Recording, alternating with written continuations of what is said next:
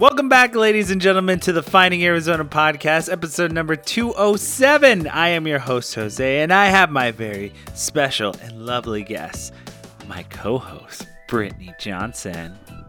Good morning, good afternoon, and good evening, listeners. Look at her being all professional.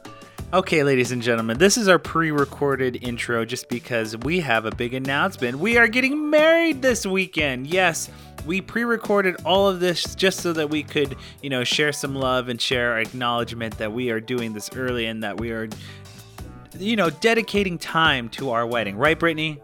It's all about that balance, work, life, love, play.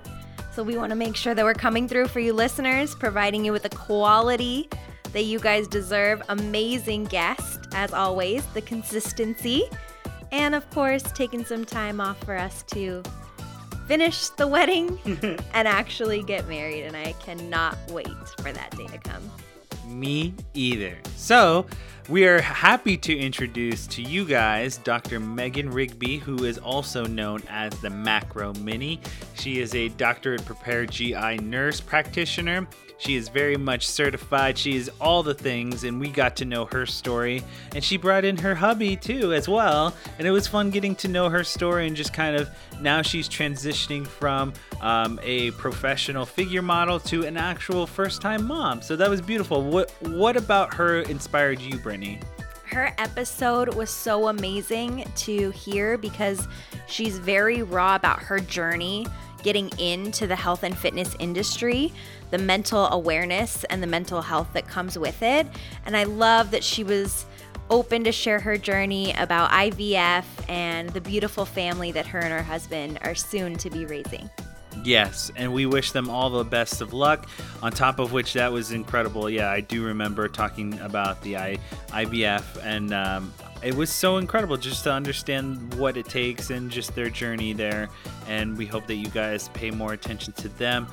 Of course, we link everything to them under the bio below, so go check that out as well. So that transitions us to our business side. You can hear every episode of Finding Arizona Podcast at our website, findingarizonapodcast.com.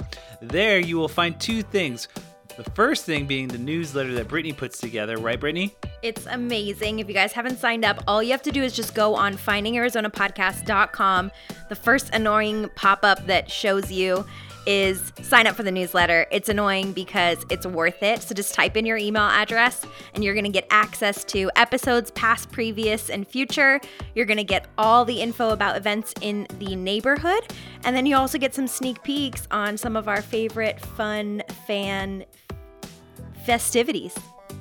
On top of that, we also do a blog that gets into a little bit more of our personal side. Yes, Brittany has been documenting her journey and our journey to where we have come today.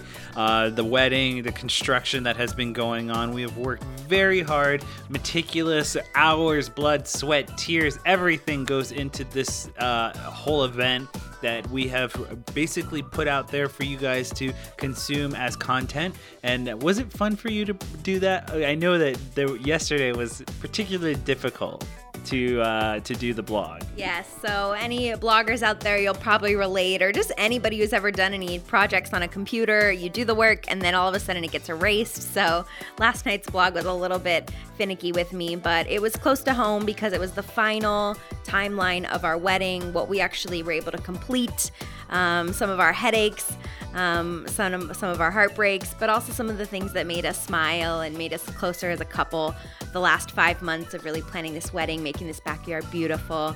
So go check that one out. It's a tearjerker. And I'm excited to just continue the journey, of course, wrapping up everything we learned about this, everything that we would do differently, the same. Of course, we have so many amazing vendors that we still want to highlight from it. And then, of course, just kind of our journey after our amazing honeymoon that we're going to be going on and still making this beautiful house our home. Yes, and we hope that you guys continue to catch all of those blog postings. Next up, we have our way of you guys contributing to us and help supporting us monthly. That is our Patreon page, patreon.com patreon.com/Finding Arizona Podcast. There you'll find extra bonus content to become a super fan, and they there we also have our Fine Examination. It is our bonus content podcast where we ask 50 questions rapid fire of every guest, and they always have a good time with it. Don't you think, Britt? It is amazing. And can I just say one more thing since I have the mic and it's an honor to have it. Speaking of our guests, another way you guys can support us, I don't know if this will be going and airing during the actual competition, but we were recently nominated for Arizona Foothills Best of Our Valley podcast. And that just shows a tremendous, tremendous effort from our guests' behalf, because that's who we highlight every single week. That's who you guys listen to. Although we love Jose and we love his voice, at the end of the day, it's the guests, it's their stories that makes this podcast amazing. So to be nominated for that, that's a huge support on your guys' behalf. So thank you. And if the voting is still going on, please support us in that sense. You know, if you can't take out your pocketbook, we completely understand. You support your friends in so many other ways, by sharing their stories, by tagging them on social medias, by hitting the vote button on simple things like this in the community to just get our word out there. So we want to just say thank you, thank you, thank you. 100%. And that will lead us right into our community corkboard. Or actually, there won't be a community corkboard. Actually, I decided that today we will celebrate each other. So what I would like to do is, we did this in the last intro. I stated how special this day is for me, and how much I love you, and how much I care about what we've been through and what you've contributed to not only my life but also to the podcast. So I'm going to let this last bit be your portion, because that last episode intro I did my portion. So this one will be yours. Well, thank you, Jose, as I begin to cry to prepare these words. This is a practice so that I can get these tears out later, but I just want to say thank you for teaching me something every single day in life and in love, and you make me a better person in everything that I do, and that's all I can ask for. And I just cannot wait to see what happens tomorrow and next month and next year and the next 10 years, because you get even more amazing and we get even more stronger, and so does this podcast. So thank you so much for everyone listening, and I'm sorry for crying, but I love you guys, and I love you even more, Jose. Okay, that was, oh man. Okay, I am going to blow right through this and say thank you again to everyone listening, and I appreciate everyone who has contributed. And this is episode number 207. I love you very much, Brittany. Thank you again to Dr. Megan Rigby. You are our guest. Let's go into this episode with Macro Mimi. Woohoo! Are you tired of baby snot suckers that don't work? Boogie Bulb is a medical-grade, cleanable, and reusable snot sucker that's designed to get the snot right out. Boogie Bulb offers superior suction and opens at the center for easy cleaning and disinfection. Boogie Bulb products are also BPA and latex-free. We guarantee our products, so give us a try at boogiebulb.com. What is it you do, and why do you do it? Here at Finding Arizona Podcast, we love to showcase that, and so do our friends at Every Impression Counts. They offer free strategy consultations so you can envision the possibilities for your business or idea, such as websites, social media management, paid advertising like the top of Google, along with advertising on Facebook, Instagram, Snap, video production, photography, podcasting, SEO, blogging, analytics, and so much more. In today's world, it's never been so cost-effective to produce and distribute content with the tools that you have at your disposal. If you've ever thought, what if? Just have a convo with my friends at Every Impression Counts. You can find them at eic.agency or check out what they're up to by following them on Instagram and Facebook at Every Impression Counts, and tell them Finding Arizona Podcast sent you.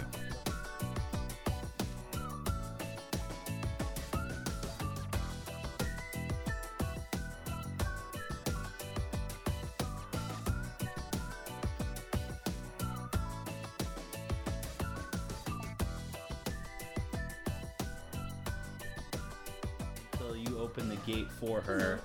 Pick me up. Yeah, exactly. Pick me up. Let's get started. Welcome, ladies and gentlemen, to the Finding Arizona podcast. I'm your host, Jose. Like always, we bring in someone very special every week, and today is no different. I have something right here that is going to help me intro this fine young doctor. She is a wife, a doctor. She's also an IFBB pro figure model and a blogger, all sorts of everything. Ladies and gentlemen, please welcome Dr. Megan Rigby, aka Macro Mini. Hello, thank you for having me. I did that just because I knew that there was a lot of hats that you put on, and I wanted to make sure I got everything. No, I appreciate that. Please, welcome. Thank you again for you. coming in. So we always ask this question of everyone. Can you give us a little bit of origin story of how you got started? I know that it's been a whirlwind adventure going from doctoral student to figure model, like doing the competition life. So I got into fitness when I was in grad school, primarily because I was staying up late and I was doing what a lot of grad students do. I was, drinking energy drinks and eating Cheetos. But I was always... Breakfast of champions. Yes, exactly. But I was always so low on energy and I just never felt great that I was like, I have to do something. So I went back to the gym, changed the way I was eating. And I noticed I just had this nice increase of energy and felt like I was doing better. Yeah. While I was in the gym, I got approached to do a figure competition, and I'm one who's always up for challenges. Nice. So I decided to try it out and just see how it would go. And it kept me on a good schedule while I was in school because I needed to go to the gym. I needed to eat a certain way in order to get up on stage, and I wasn't going to half-ass it. So I did it, and I actually did really well my first show and kind of got bit by the competition bug. And then from there, I competed for probably about 5 years. I did a couple kind of local shows, went on to nationals, did a couple national shows, and won my pro card. Absolutely. And so while I was doing it, though, I started to get deeper and deeper into it because I ended up graduating school and then getting my pro card. And I just started noticing that some of the eating habits weren't super healthy. It was so restrictive. And then I was finding myself developing a bad relationship with food and also myself. And that's where my husband stepped in and was like, you're beautiful. Like, you don't need to be nitpicking your body, but when you compete, that's what you do. You stand on stage and have to look a certain way. So you're in that environment of kind of grading, and when you're in that environment of constantly grading, it does something to the mind. It does. And I don't care how strong you are mentally with it. You get sucked in a way. So luckily, I was able to pull myself out of it before I spiraled into any eating disorders or anything like that. Yeah. And it took a couple years before I was really able to find a happier balance with my body and food. Yeah. Just because I was so used to that strictness. But plus, it also, when you go so far down the rabbit hole, you gotta climb back out. Yeah, exactly. So I ended up taking probably about 2 years just to kind of rebalance myself and my hormones. Yeah. And in that journey, I was able to start helping other women who have been there before, whether they competed or maybe they suffered with disordered eating.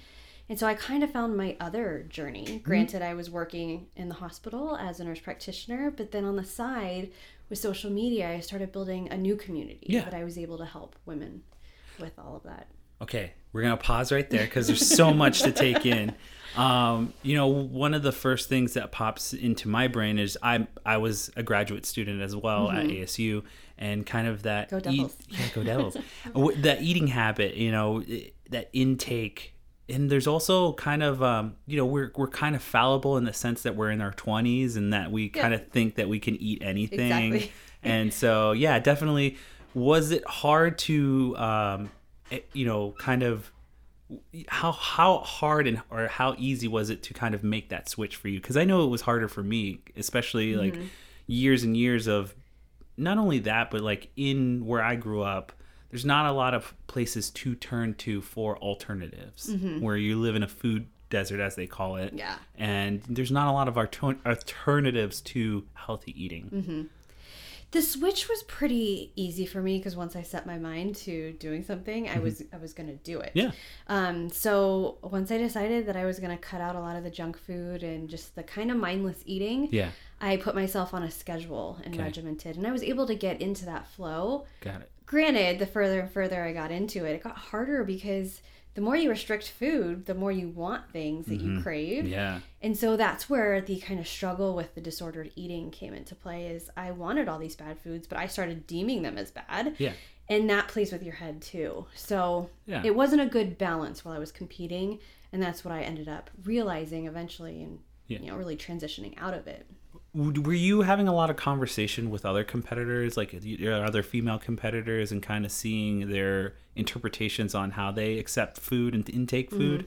Yeah, it was. And if you watch the competing world at all on social media, I do a little bit, honestly, because I'm a fan of Christian from Alphalete. He does some, but he also has his own company and things like that. So he's a YouTuber, and I really enjoy kind of that.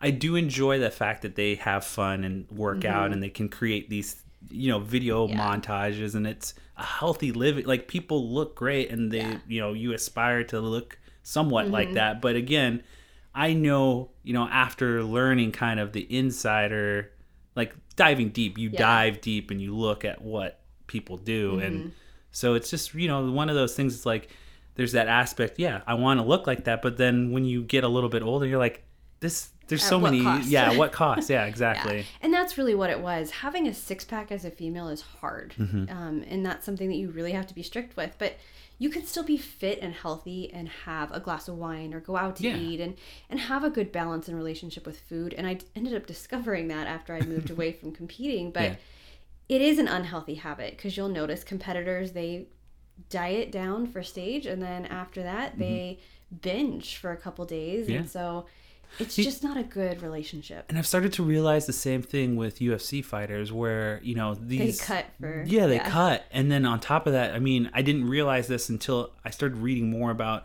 cutting to the level of dehydration. And when you take that level of dehydrating your body, your brain loses that kind of layer of water that's in your brain, that when you get punched, if you don't have that layer, your brain is like smacking to your skull and membrane. I can imagine you don't have you don't have that. There. Yeah, so you have that. It's just so many levels to how our body operates, and where we take away certain things like like certain nutrients, water, things like that really affect us in very specific ways. Extreme sports like that, they're great. It does teach you discipline. And so I learned a lot about myself during that. But at the same time, it wasn't how I wanted to live my life. And so now it's, like I said, it's opened up a whole new platform for me to really talk about how to get over dieting, how to stop the yo-yoing and fads, and really start embracing like a balanced way of living. Yeah. And you can still be healthy. Absolutely. Yeah. I want to ask your husband here for a second, because he's a crucial part in this story. He is. I want to ask you, where in that timeline, remembering back, if you want to jump on in, go ahead. You can also, we can catch sound, so I'll be able to edit it later down the road. But where in that timeline, where was that aha moment for you to kind of step in and be the voice of reason and kind of talk to her and sit down with her? And how hard was it for you to have that conversation with her? I think it's a pretty difficult thing to bring up, because you see someone that you love and care about continually almost beating themselves up a little bit over trying to achieve this peak level, and you understand it because you see that they've set a goal and they want to achieve it. And I'm kind of into that fitness world, and I really enjoy it. But I think it starts to really start to weigh on you when you see someone continuously looking at themselves in the mirror and not liking what they're seeing, or not feeling that they're good enough. Especially when you get the feedback on stage, or you don't win. It's okay. Now I must not be good enough, or I didn't do it good enough. I have to go to another level. Yeah. And so you start to say, okay, where's the end to this? And you're, a lot of times you look at these fitness competitions and you look at all these people on stage who have really sacrificed a lot, and sometimes you just can't tell who's supposed to be good. They all look so great. Yeah. So when you see that, it's like, gosh, what are we really trying to achieve here? Yeah. And this whole goal, when it first started, was just getting healthy, and then it kind of, then it was a competition, and that was fun. That was a challenge, and I'm one for challenges and competitions. But eventually, it started to get to the point where it was just like, okay, this is getting too much, and she realized it too at times. But it's she's very driven. When you set your mind, when she sets her mind to something, she's not going to be swayed to easily, take it out, take the easy way out. And So yeah, I think eventually when she started doing some of the pro shows, that alarm bell started to come to her too. Like, gosh, what is it? What's the end goal of all of this? Like, I set out to compete and have fun with it, and I did that. And I set out, to go win a pro card, and I did that. So I've already reached a pretty high level. And what's the next one? And I think after one or two of the pro shows, it was like, okay, this is time to kind of hang up and move on to the next stage. There wasn't really an alternative next, like looking for, like, look, I got this and I don't really need that much more. So once you get to the pro level, I mean, you're at the pro level. So no matter your height, you're in the same class with everyone else. Yeah. And I mean, I'm 5 foot, hence macro mini. It's hard to compete with girls who are 5'6", 5'7". Yeah. Muscle looks completely different. Huh. And so I was at a point where I'm not making money at these shows because Yeah. I wasn't qualifying in the top 3. Got it. And so I was spending more money. I wasn't making anything. Yeah. And at that point, I was a nurse practitioner. I had a great job. And so it was like, what am I doing here? I'm torturing myself on one end. This isn't fun for me anymore. Yeah. And so it was time to step away, but I had to make that decision on my own. Yeah. Granted, my husband always supported me, but I just really, because it is essentially what it comes down to is a lot of these entrepreneurs and people who come in who have different backgrounds. At the end of the day, you push back and you go back towards the center of the route and you kind of move past all the other stuff. I think a lot of the times it's support. It's that family support. Sometimes we make decisions based on those things. And I've always found it very interesting to kind of see not only where you come from, but where the people around you come from, because those are the things that affect you most, is the people that you love and care about. Exactly. I wanted to kind of jump in really quick. What was it like having her kind of transition away from that world and you still kind of being in it or still kind of being interested in it? How do you guys find the balance? Like, where's the balance for you guys when you get home through the door? You shut it off, or? I mean, we go to the gym together, so we always go and work out together. I think fitness is always going to be a big part of our life, but for us now, and we'll probably get into it later, but we've both transitioned over into the macro mini business. And so we actually work together. Awesome. Which has been really cool. But we're both supportive in what one another wants to do. Yeah. And we know that the healthy lifestyle is always going to be there. It's just not to the extremes that it used to awesome. be. So, now let's jump back into your business and how you've kind of come to make it fruition. And where was that for you when you transitioned out? Where was that first moment of like, okay, I'm doing this now? I think it was just getting asked more and more questions on social media. Got it. And, asking for help. And being in the medical field, I, definitely have a deeper level of kind of how the body works and operates. And then, I had so much knowledge from when I competed that I started just helping people on the side. Even family and friends would come to me and just ask for help. Nice. But with social media, I just eventually started taking on kind of more and more people. And it evolved into a business, which I never thought I would be an entrepreneur. I never thought I would leave my clinic job, but it grew into something that I was really passionate about and I love doing and helping other people in that aspect. So it was just kind of where my journey took me. Yeah.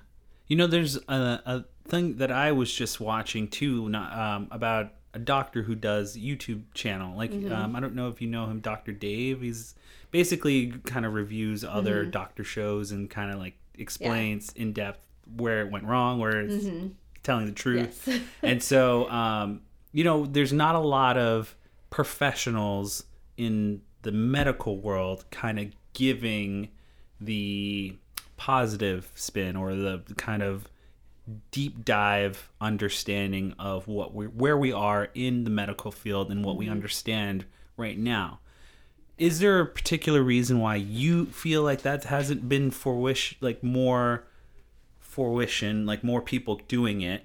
And also, how do you kind of balance the level of professionalism especially when people look to you as a doctor?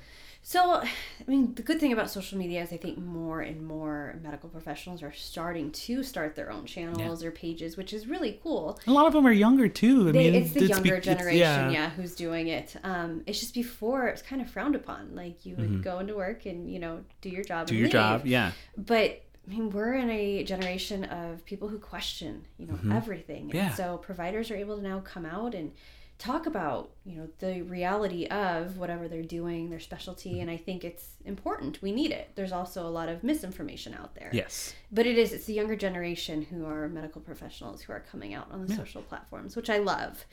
How do you feel about that community, and how do you kind of participate in that world? I love it. I mean, I pick and choose, obviously, who I follow because we all practice different. We all have different opinions. But for the most part, we're all super supportive of one another. We try to share the knowledge. And I will redirect someone who comes to me for something that's out of my realm over to a professional that I know who can better help them. So I think it's a pretty good community. It's starting to grow more and more. And there's a lot of fear-mongering that goes on social media. Yeah. A lot of blogging and stuff that is not scientific based. Yeah.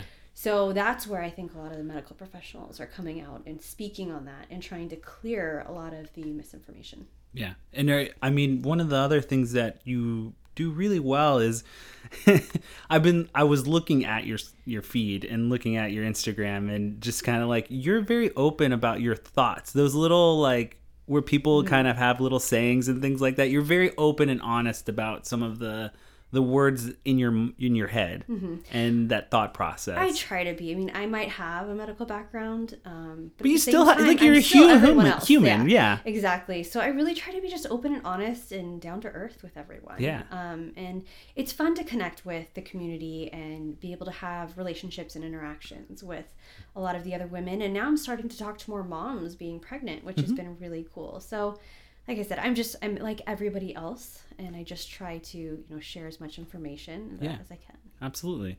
So you did mention that you are now transitioning, and we should be forefront about this. She is in her 3rd trimester. I am 30 weeks. 30 weeks strong. What's it been like? What's your feeling towards, pregnancy? It's been good. I've been really open about our journey throughout the whole process. So how do you feel about that? I mean, sometimes, openness can be one way, and then there's just like, hun, I'm not going to have a camera in the delivery room. Sure. I tend to be a little bit more introvert in that respect. I don't spend a lot of time jumping into her social media. So it was a discussion to, hey, how much are we going to share with people? Yeah. But we've already put some of our life out there with what she does, and I think people need that if they're gonna trust or really kind of buy into someone's community. They kind of have to get a little piece of you. Yeah. And so I think she's done that with her health and nutrition, and her journey through competing and running a business and all of that. So I thought it made sense to obviously kind of share this little part of our life too, because it's a major part. And it impacts all those things that we do on a daily basis, from our business to her health and nutrition and how she's going to do things. So we talked about it, and we wanted, we want to make sure on the same page. But I supported her, and I think it was good too, because the more we got into the IVF journey and learning about it, because I had never really thought too much about it. When we had been obviously trying for a couple of years and without success, so we knew it was probably time to give it a try. Yeah. And just learning how many people actually had went through very similar situation that I had no idea, because sometimes people just don't want to talk about it. Yeah. Or they feel, it's hard. So it really kind of opened my eyes, and I thought the way she presented it too was it's a good thing, and it hopefully takes some stigma away, or take people that maybe feel a little off about it, and make them make them a little more comfortable with what they're going through, and so it's been really cool to see, because I've even gotten messages from people and stuff just kind of saying, hey, we're following it, and congrats. Great. It's been a really cool thing to see the kind of people kind of get behind you and give you support.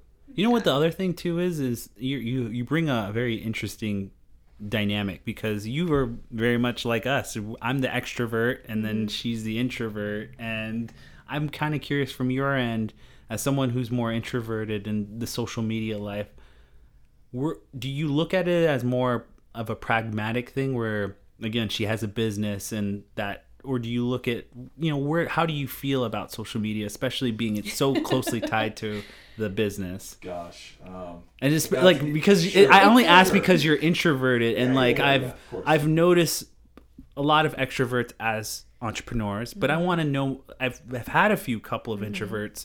I just haven't met an introvert like him, where it's like, especially a male introvert, where it's like, I don't want social media, or like I'm not fan. Yeah. I mean, I without getting in too deep a dive on the all of social media, society and everything. It's one of those things that can be a challenge for me. Mm-hmm. Just to kind of put yourself out there. Yeah. But I think with how long she's been doing it now, I've gotten more comfortable with, and the way we talk about it. We try not to show every little piece of our life. Yeah. We try to keep some things. Reps, you just certain things.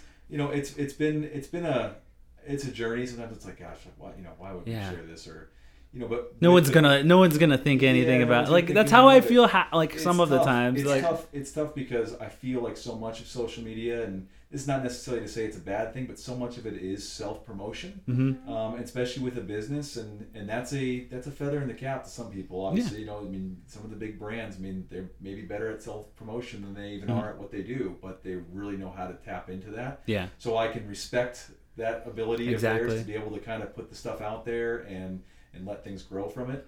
And so I think that's probably some of the harder stuff for even both of us, because we tend to be, granted, she's the one doing it. It's hard to call her an introvert with everything she does. But I think there's a lot of us too that, we're not great self-promoters, so I think she does amazing things for our business, and we get clients up and down, how you should be, you should be a lot bigger than you are for everything you've done for it, for people. But I think sometimes it's hard for us because we don't necessarily are the best about patting ourselves on the back. Yeah. Right? I think she, even though she is on there a lot, and has her business, it's hard for her to kind of do that sometimes too. You know what? And in all honesty too, this kind of this is partially the reason why I started this is when I first started, I noticed that, when I was interviewing a lot of people, that they were hard on themselves, and they felt like, certain things, self-promotion. This was early on in social media. It was like, I started this 4 years ago. So it's like, Instagram was still getting up and running, and, that self-promotion is hard sometimes, especially internally, if you're not a creative, very much in physical action, you can't really get ideas down to paper. All in all, to say that I started this because I wanted a community of positive entrepreneurs here, and I wanted people to realize that, you have something cool, you have something, worthwhile, you have to feel good about yourself, because if you don't feel good about yourself, no one's going to feel good about your product, no one's going to feel good about wanting to buy something from you. And so for me, I'm the same way. I'm like, no one cares about me. No one wants to hear what I have to. So a lot of the times I look at this podcast as I'm celebrating everyone else. You are a cheerleader for your clients. I'm a cheerleader for every entrepreneur here in the Valley. So I'm always telling people I'm an open door. If you want to come in and you want to sit down for an hour and talk, let's do it. Yeah. Because really, to me, it's fair. Mm-hmm. Everyone else gets that opportunity. Big businesses, corporate businesses. Yeah. It's only fair that the little businesses have a chance or an opportunity to speak their voice. So, that to me, at the end of the day, if I'm learning something too from someone else, I'm Gucci. I'm golden. I love this. I've always told everyone, it's they're going to have to physically take this away from me to stop me from podcasting. So one of the other things that he mentioned that we didn't get a chance to talk to you about was the IVF and kind of your journey through it, and where how hard was it, or how, what kind of questions, where was your mindset after, accepting the fact that I have to go to this doctor's appointment? So when I found out first that, this is kind of our diagnosis, and we waited about a year and still tried based on the doctor's recommendations. But being the medical professional, this is where I can kind of shut off my emotions and just be like, all right, this is going to be our path. I'm just going to walk through the steps. And so I was pretty good with it. I knew what was going to happen. I knew, everything that went with it. But, obviously the emotional side comes into it. We've been married 10 years, and the questions... Congratulations, first off. Thank you. We got a lot of questions, though, of when are you guys having kids? And it was the hardest question to get, because I didn't want to just divulge all of our information to everyone. It's also a precursor for a longer conversation that you don't even want to have. It is. So it was almost we're trying. But once we got the diagnosis, and this was kind of our path, I was able to put that medical cap on and move through the steps. And Ryan was so supportive every step of the way. All the shots and everything that you have to do. Yep. I don't think it hit me until after our transfer, which is when they actually transfer the embryo into the uterus. Wow. And there was nothing else I could do. Like, all of the steps, all of the procedures were done. It's all over. That's when I think everything rushed over me. And that was the hardest. I had to wait 10 days to find out if we were pregnant. And that's when I just like broke down crying because I think I just held it together. And then finally I was like, oh my You have gosh. this period of like waiting. Literally, there's nothing else. You're just waiting. Yeah. And for you, Ryan, emotionally, there's a duality to being a man. You have to be the strong, physical, emotionally strong type. And then you also need to be your partner's, basically emotional connection to the world and everything that goes into it. I have a real appreciation when it comes to people who open up, especially about this particular situation, is because it isn't easy. There's not anything in the world that can help you prepare for this kind of moment, especially talking about it. You can be as manly as a person you can be, and it's still the hardest thing to like talk about. And for you, I want to know what your conversation was like to your dad, to your parents, and kind of like, was there a difficulty discussing that to them? Was there, because I think the biggest part of the kind of male dynamic is with their father. Sure. What was that moment for you? Gosh, as far as speaking with my father or my parents, I don't remember there being any particularly tough conversation. I think that they were to the point where they were wanting grandbabies. Obviously, we've been together 10 years, and we had planned on waiting for. We got to a point when we were together that we were working on our careers and such, so we knew we were going to be having children at a later time in our lives. Yeah. We just didn't expect it to be this long, and I think that's where everyone kind of was in the same boat. They're like, when was this going to happen? Yeah. I don't really recall any particular tough conversations with them.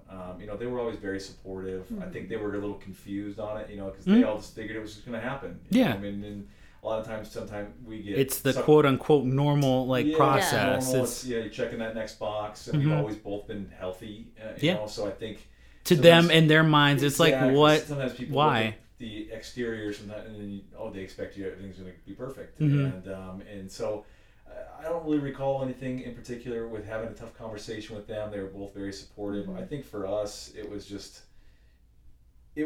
she's a rock. I really can't take that away from her. So when you were saying things about, the man being the tough one, she tends to be even tougher than me. Yeah, absolutely. Especially when you're the one going through it. Yeah. People that know us, they say the same thing. I can be grumpy guy or play up, act like I'm the tough one, but they all kind of know she's the tough one. So I think it was more her being the rock through all of it, to be quite honest, because I was a little more shocked that we were going through this, where she said once she found out or realized it, she put on the medical cap. And she had to do it. And she kind of was just, she was almost sterile about it, which is a good thing to an extent. It's like, okay, this is where we're at. This is the diagnosis, and this is how we go forward. And it didn't become like this big emotional breakdown when we realized it. She just kind of ran with it, and I gravitated towards that, and her strength in it, because she's the one that was really putting in the heavy lifting with it. So her strength through it made it I significantly easier, I think, for me to deal with. To be honest, I can't take a whole lot of credit. I mean, I was there for her, giving her shots and through all, every doctor's appointment and all of that, but really she was a rock through the whole thing. Yeah. Are you can you give us a little insight on like why you think that might be why the clinicalness is necessary kind of for this like kind of, I can kind of interpret and see the points. I mean, it's life, birth, things like this. You need to kind of shut down and be more clinical, do the steps. Yeah. Background on me, I worked in the pediatric intensive care unit and the cardiovascular intensive care unit for kids as a nurse. That's like where my whole background was. And so when you're there, you shut off emotions. I mean, you're there to take care of the child and the family, and you don't let your emotions get mixed in. You wait until, the doors close behind you and you go home. Yeah. And so that's kind of how I've always been taught from the very beginning is it's medical first, emotions, next. Second, yeah. So that's just how I treated this. It was just all about the medical aspect, and this is what we were doing. We wanted kids, and this was our route. And so, like I said, once it was done and I couldn't do anything else, that's when I let the emotions come back through. Yeah. If you had an opportunity to give advice for someone who might be going through this, do you have anything that you want to kind of state right now? So my biggest thing is infertility typically can make or break a relationship. And that was something that we sat down from the very beginning and said, like, we were here before a baby was here. And so we're going to be here after that, whatever it ends up being. And so I think that's the most important thing is as a relationship, you have to be strong and steady through it. Because if you waver at all, it's going to make the process even that much harder. So, you guys come first. That's what I always tell people is the relationship's the most important. That's a very good piece of advice. I mean, most people won't, if you're going through this, I mean, there's a level to like financial, just overall, like I've heard a podcast where they went through more than 10 and I don't know how they did that. That was crazy. It's expensive. I mean, it takes a toll financially and then on the relationship. It's just emotionally, hard. physically. I mean, you as the person who has to like basically sit still and like wait for the intro to take and there's always that blame game that some couples play too, like whoever it was. And so that's where, like, with our journey too, we've kind of just left it out of it. Like, whatever the diagnosis was, it was, but there's no blame game. Like, it's just, we're in this together and we're going to get through it together. And so I think there's a lot of different aspects of your relationship that get put to the test. Can I ask a medical question? Yeah. Is there still a percentage of risk from after in vitro? Which is something no one ever tells you, and we keep, I feel like, uncovering different risks. Not to scare you any particular way. I'm for someone who's uneducated about it, because to me, in my mind, this is how it works. The baby is put in and then it's good to go, but is there risk where you're at now? Obviously, like, there's the risk of it not taking and ending in a miscarriage, and so you have to watch all of that, especially for the first trimester, and then even after that. I've been recently diagnosed as high risk for preeclampsia or high blood pressure. Got it. That has to be a risk factor that's come from IVF. You can get it for all different reasons, but that's my risk factor. And then I just talked about this on social, but I had to retake my blood glucose test for gestational diabetes because I failed my first one. Wow. Well, when I got to looking into it more and more, it's another risk factor for IVF. It's just how the placenta develops when you go through that process. Yeah.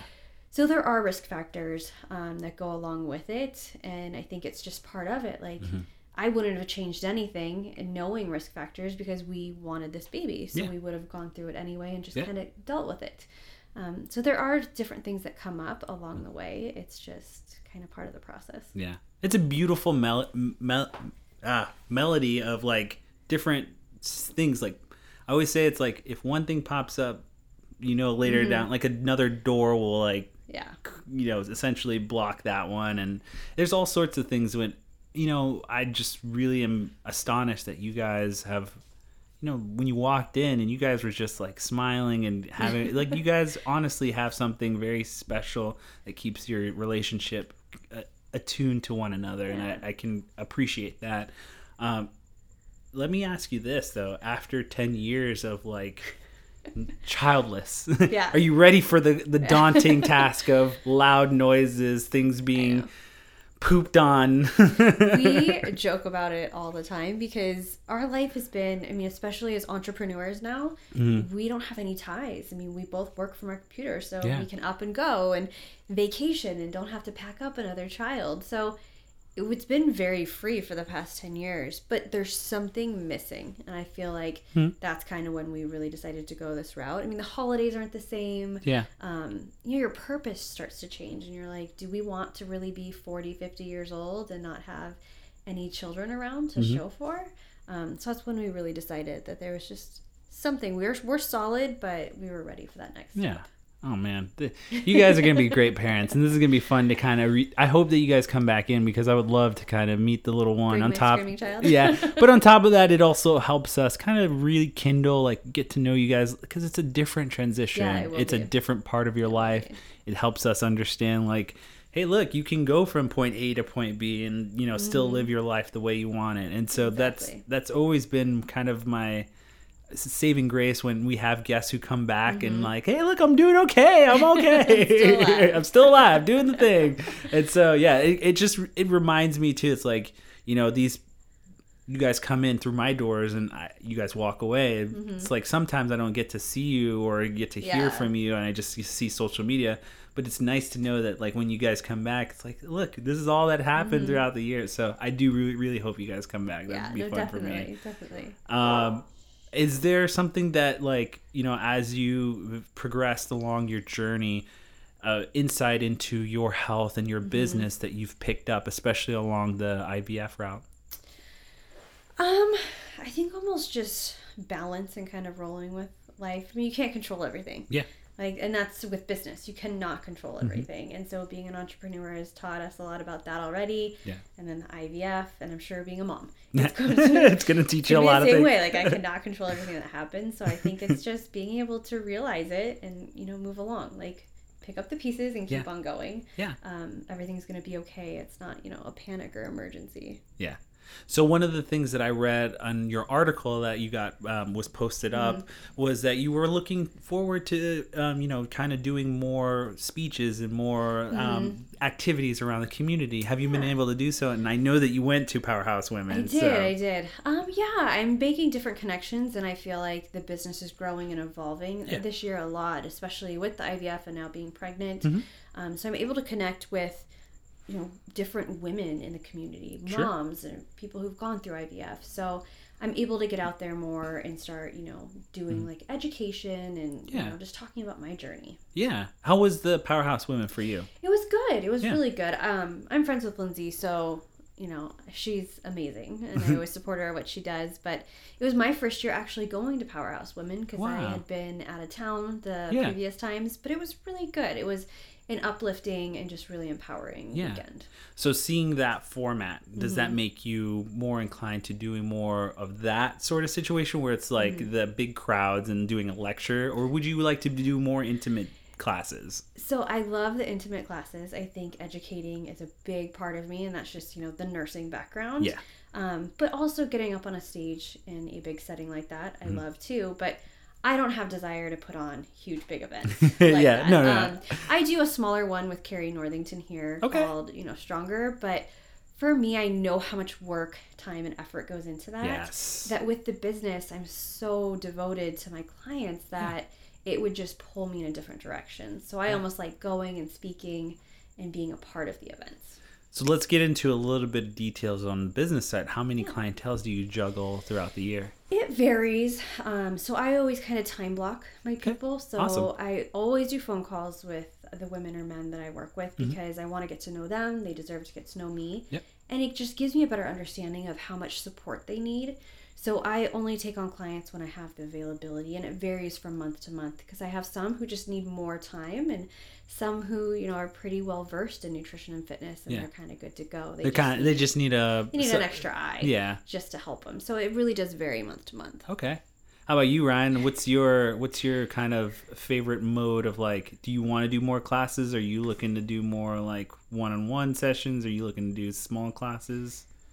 Well, with the business, I'm kind of the behind-the-scenes guy. Okay, so business guy. Yeah, so I don't really do any of the client stuff. I'll help her with some male workout type things when she has those types of clients. But for the most part, I'm just kind of behind the scenes, running some of the business aspects, and really with her, I like the balance. I'd like her to have a little bit more balance where she takes. She continues to work with her clients because I think she gets a lot of fulfillment from that. I see it from her.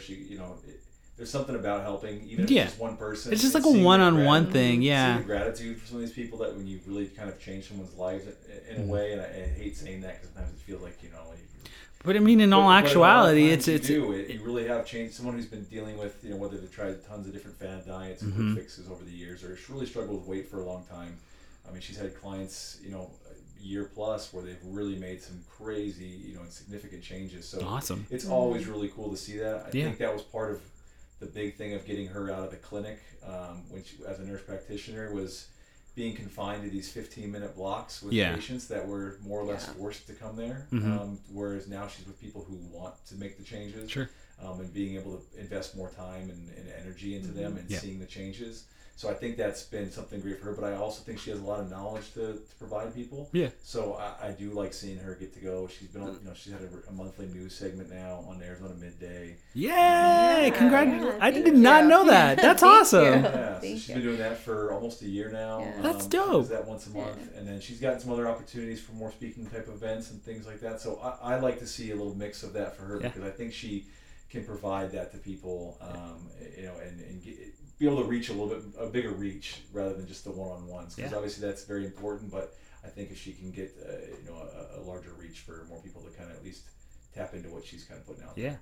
Keep up with that Midday stuff because that's a huge market just right there. Midday, like it's been good. I'm their resident nutritionist, so I go in there and I talk about all like the fad diets, and so it's been good. I enjoy doing that. I know this is through Nicole, right? Is that or is that because that I just ended up meeting them. You just met it? Oh, okay. Yeah. I met the girl who does their wine demonstration. Like we did a podcast with her. She's a sommelier, and so she was very nice and like cordial to like come in and talk about wines with us. But it was like that got like meeting those people who like are the people who are the professionals, the pros behind the newscasts. It's just really fun because I get to see them repeatedly on the TV. I'm like, oh, hey, look. But, overall, I think that there is something that you bring to the table that I think everyone just kind of gravitates to you. You're just so fun. The other thing, too, is like, between the two of you, I think that there's something even more unique. That's whether that's, the love that you guys have for each other or just what you guys bring to the table. So if I could say anything, just keep that and just keep doing you. Thank you. Yeah, no, it's been good. Even working together, surprisingly, has been good. Yeah, that Everyone was always asks us like, how do you manage that? And it's we know our roles. We have our your strengths, your weaknesses. You kind of keep to those, and that's kind of. We've had some couples come in and like demonstrate that, and I always find it very, very pleasing. And Brittany and I do the best we can. There are a couple of like tips of like this or that, or I forget something, and it's here and there. But you work through them, and overall, it's like we love doing this. Yeah. We're both passionate. That's what's the important thing is we both love doing it. Like we thought about hiring someone to kind of do what Ryan does, but no one's gonna love the business as much as we do. Yeah. And it allows us that opportunity to have the freedom and the kind of balance with life and work. So Brittany usually has a section on our podcast that is called Brittany's Big Question, but she is held up at the moment, so I will be partaking in the big question today. So my big question for both of you is, what are you excited about most about parenthood? Oh my goodness. What's that first thing that you want? Hey! I am just most excited about just finding out the gender and I think that first moment of holding our baby. No.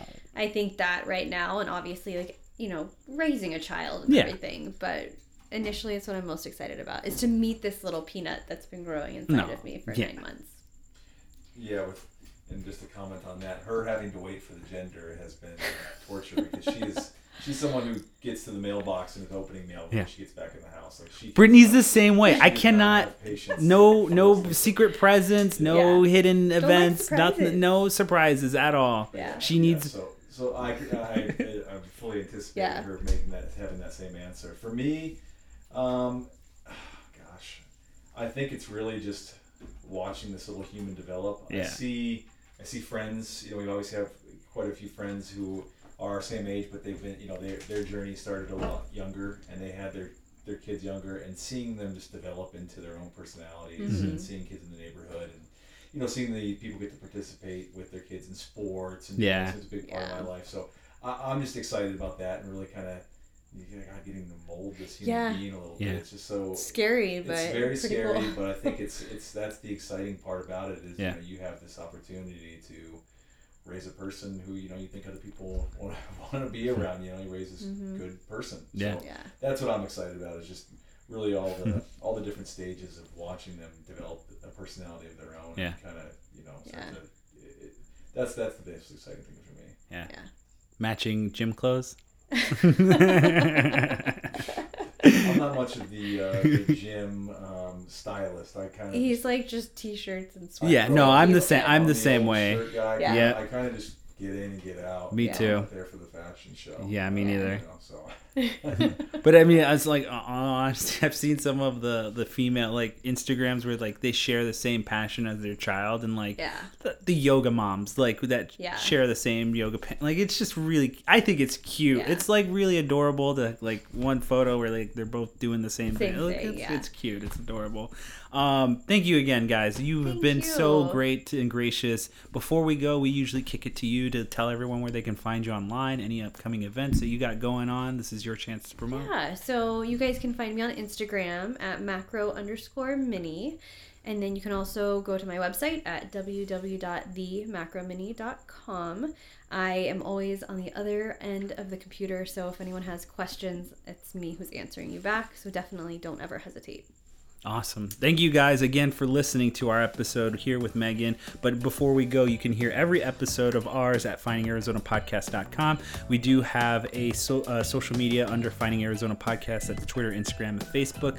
Last but not least, we do have bonus content available for you guys where we ask 50 questions of every person who comes through our door. So Megan will be taking that challenge up next. So go over to patreon.com/Finding Arizona Podcast, and we will see you over there and catch you on the next one. Good night, y'all. Good night.